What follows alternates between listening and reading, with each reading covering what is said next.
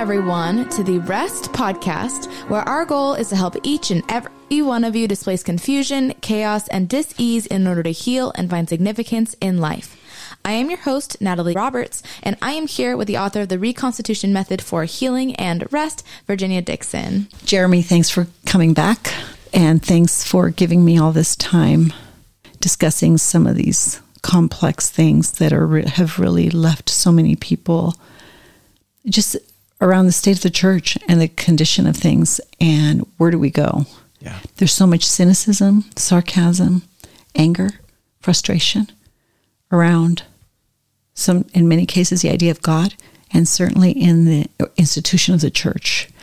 But you're backstage. I see what's going on, and the backstage can be a mess, and yet there's a lot that God is doing. But let me tell you, first of all, thanks for having me, and I love the work that you're doing to bring truth and life and rest, obviously, to those who are listening and those that you're caring for.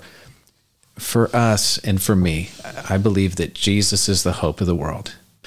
And so for me, I'm all about Jesus and helping people follow Jesus. Well, Jesus had a plan, and that was to set up churches to be a representation of him, to places of worship, places where people could grow and be discipled. And I had great experiences for myself growing up. And so often that's not what we find. And you've had painful ones too. And we've had difficult scenarios, and we've had situations where you think this should not be happening. And for us, my wife and I, we do what we do. So I lead a ministry, a nonprofit organization. We have, think of them like coaches. We have 200 former pastors who work with us to help guide ministry leaders into healthy ministry. And so right now we have 3,500 ministry leaders a month that our team works with. The whole thing is to offer them a trusted, confidential relationship for free to help them be healthy and to do what God's called them to do. Most leaders can't be vulnerable with their elder board. They can't be honest. They fear that they'll get fired. Can you imagine what you're saying, though? Yeah. If pastors and leaders are feeling that way, what hope is there for our kids that are in the front line of a civil war of values? Right. When the leaders of the church feel that way. Right. You get it. Well, that's why you're doing what you're doing. That's why I do. So there has been a massive decline. The church is in crisis. There's a leadership crisis. People are leaving. Pastors are leaving the church.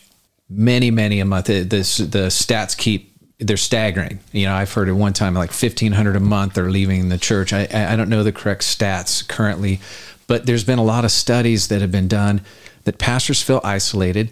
They feel like they don't have one friend. They don't know who they can confide in. And so what we do is we come alongside because he sounds like the teenagers I work with. Yeah. I feel isolated. Yeah. I don't feel like I have a friend. Right. I'm lonely. I'm scared. Yeah. I can't trust anybody. Wow. Do you see that? Wow. That deep. Just struck me. Wow. That's interesting. But it's great that our listening audience can hear from you. Right. You're an authority on this. You've been at ground zero for almost 30 years now. Yep. But for you to say something like that. Yes. Well, so it normalizes the challenge, right? Exactly. It normalizes the challenge. And so what we want to do is we're convinced that if we can help a leader stay healthy, transparent, vulnerable, and really accelerate thriving in their spiritual lives, their emotional well-being, that they're a whole person, that there's a spiritual vibrancy to their lives, and they're not just dead on the vine, and they're in a position where they're stuck, and there's so many challenges to lead a church. And of course, there's the spiritual attack that a lot of pastors feel. And so what we do is we come alongside them and provide an outlet. And we have retreats that we'll focus on the spouse as well, and women in ministry. And it's unique. Sometimes we think we have an idea of what it's like to be in ministry, but unless you've been in it, you just really don't know. You just don't have a real good grasp. And there's some notion you're never off. It doesn't feel like you're ever off, does it? You're not. You're getting called at all times of the day. You're thinking, you wake up in the middle of the night, you're thinking about it. But some have the faulty notion that a pastor works one day a week. They don't think about all the leadership issues, challenges. And How many times I've been in a hospital room, and I just speak vulnerably for myself. Like at 19 years old, I started being, as a pastor, invited into the most vulnerable moments in a person's life when their loved one is dying. So I instantly began to think, okay, this person tragically just was taken off of life support. They breathed their last. And now my goal is to minister, care for, love on the family. What about my emotion? What about how I feel? I leave that night and I think, wow, I was just in a room with a dead person for the first time in my life. The different variety of ways in which a leader who is leading a church is challenged and needs someone to just walk alongside.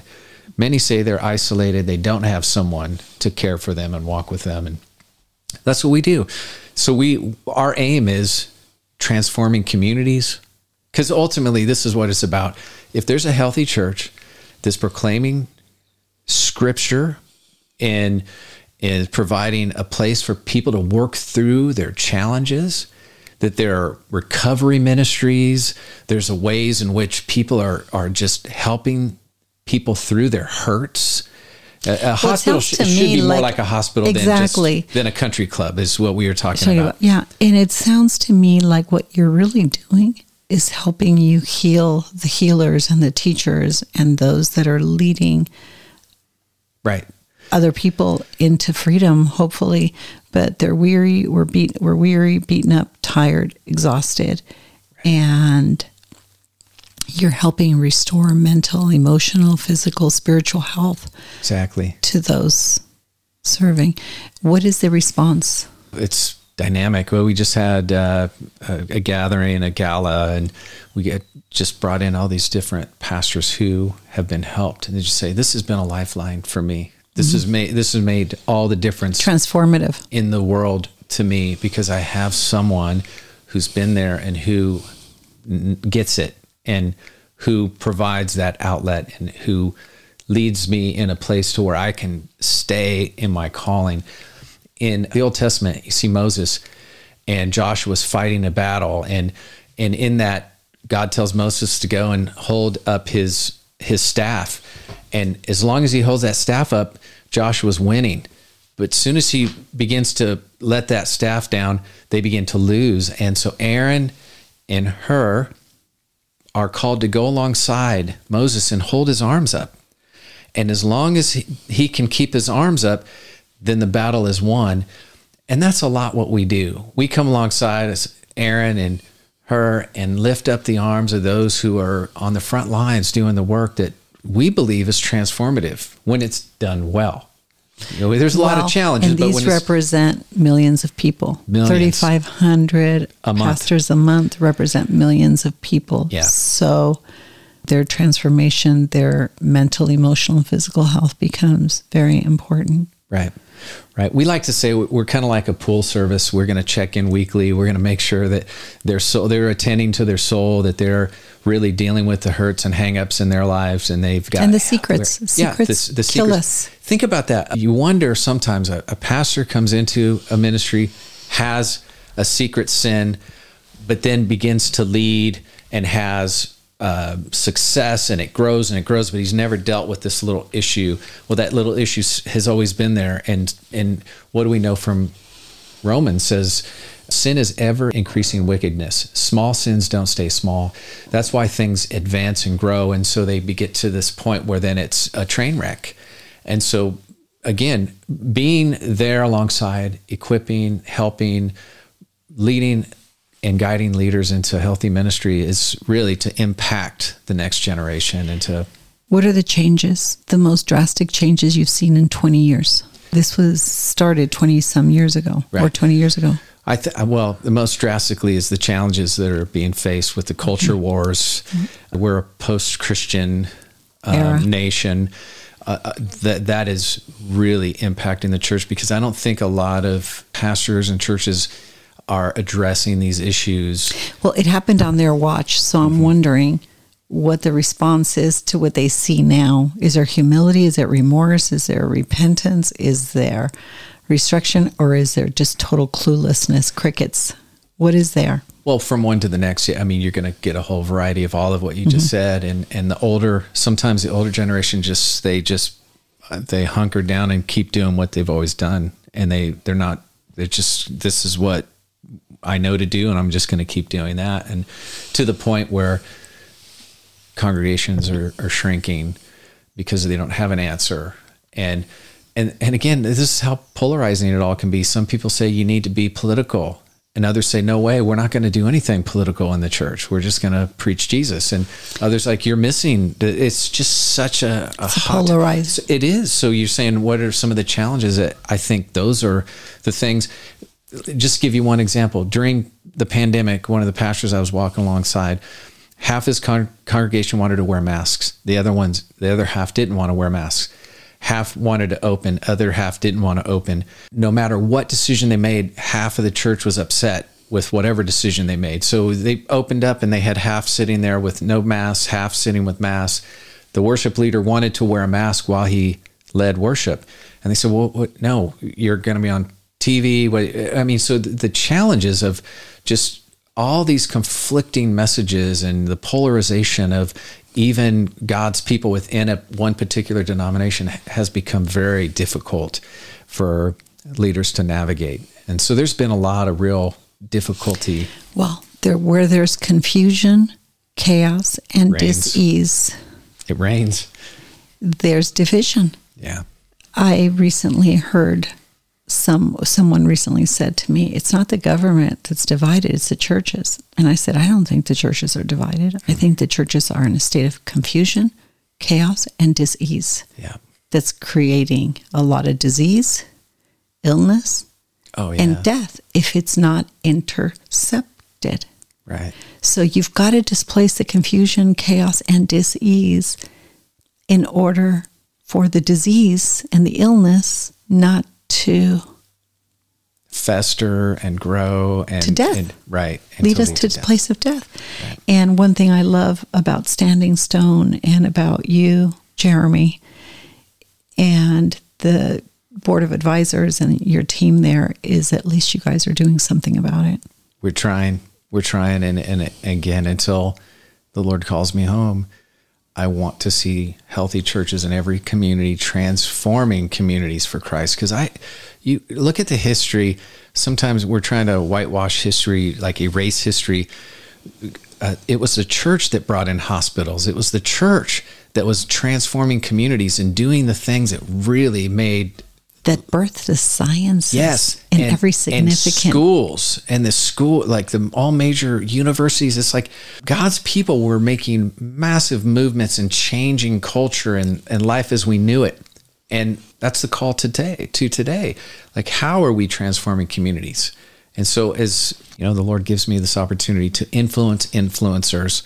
Now I focus on my team of over 200 who are then caring for the 3,500. We just want to see people living their calling, staying in the front lines, doing the work that God is calling them to do, and being that prayer resource and that protective, space so that we can continue to see the church advance in the way it's God intends it to. I'm looking forward to doing some great things together and to discussing this approach to healing that we take, because we see that it's transformative in bringing people into communion with their spirit, their soul, their body, with God, and then with each other. The concept of community, for some reason, about a few months ago, really was not setting well with me. I began to really pray about it, think about it, do my homework, go back to Noah Webster and father of the English language. And I became a Christian because I read the Federalist Papers, and I saw a disparity between that and my books. And I thought, somebody's lying. So I'm accustomed to thinking about what I think about and why I think about it, and to ponder things for months and years. And that word community was really unsettling to me. And I called one of my mentors, who happens to be a providential historian and a scholar of primary sources. And she's the person that gives me a question, and it takes me 2 or 3 months to think about it, and then call her back or send her an essay on it. But I called her and I said, I'm really struggling with this and I don't know why. And she says, well, why don't you think about it for a few days? It's a very reasonable check in your spirit. And I said, okay. Wait. I think I got it. Community. Communism. I think we're called to communion, not community. And she said, that's absolutely right. Wow. This is after thinking about it for a long time. Yeah. So I wanted to get your thoughts on this, whether we put it in there or not, it doesn't matter. Because I think we have a good closing point with your last words. But communion, think about it, is your spirit, your soul, your body. God says, love your neighbor like you love yourself. Right. If you don't love yourself, if you're not in alignment with yourself, you can't be in alignment with me and come into alignment with people. And we've got to take words back that have been hijacked. And that concept of alignment and that concept of communion is one of them. Both the religious zealots and the progressives keep stealing words and using them outside of their meaning. Right. And so this concept of communion, and that's why we're committed at Rest to having conversations, because it doesn't require a formal gathering of anything. And a community tends to be led by the ideology or the philosophy or the thought or the notion or the intentions of a group. But communion, I think, calls people into a place of abiding and being and reflection, and it calls them into meaningful conversations with themselves, with God, and with each other. And it can be had anytime, anywhere. So just food for thought. Whatever you think about that, I'm unread, and I know I haven't read. I don't know everything you know, but that just struck me, and I felt like it was the Holy Spirit saying, look at Jesus invites, and I think it's a word we got to take back. Those who are listening, this is one of the greatest things that Jesus calls us into a relationship, into a personal relationship with Him. And one of the greatest things is communion. One of the greatest ways that we discover intimacy with Him is by recognizing that dynamic of His body as, the bread there that represents His body that was lived and sacrificed, broken on our behalf, and that blood that brings new life. I do think you're really hitting on something because again, churches, systems will fail us, but that's why I keep coming back to, who is Jesus? What did He say He was? Let's keep having we'll have another conversation later on. Great. But let's really talk about language and taking language back, not just from the world or not just from the propaganda machine, but from the institution of the church too. No, language is God's. Thoughts have power, words have authority, right? Yeah. That's a word that just for whatever reason I thought, I'm going to just say that to you. Right on. All right, everyone. For updates about Rest and this podcast, please visit our Instagram or Facebook, The Place of Rest. If you would like more information about Virginia or to support and join the cause of Rest, please go to virginiadixon.com/collaborate or call 949-289-5935.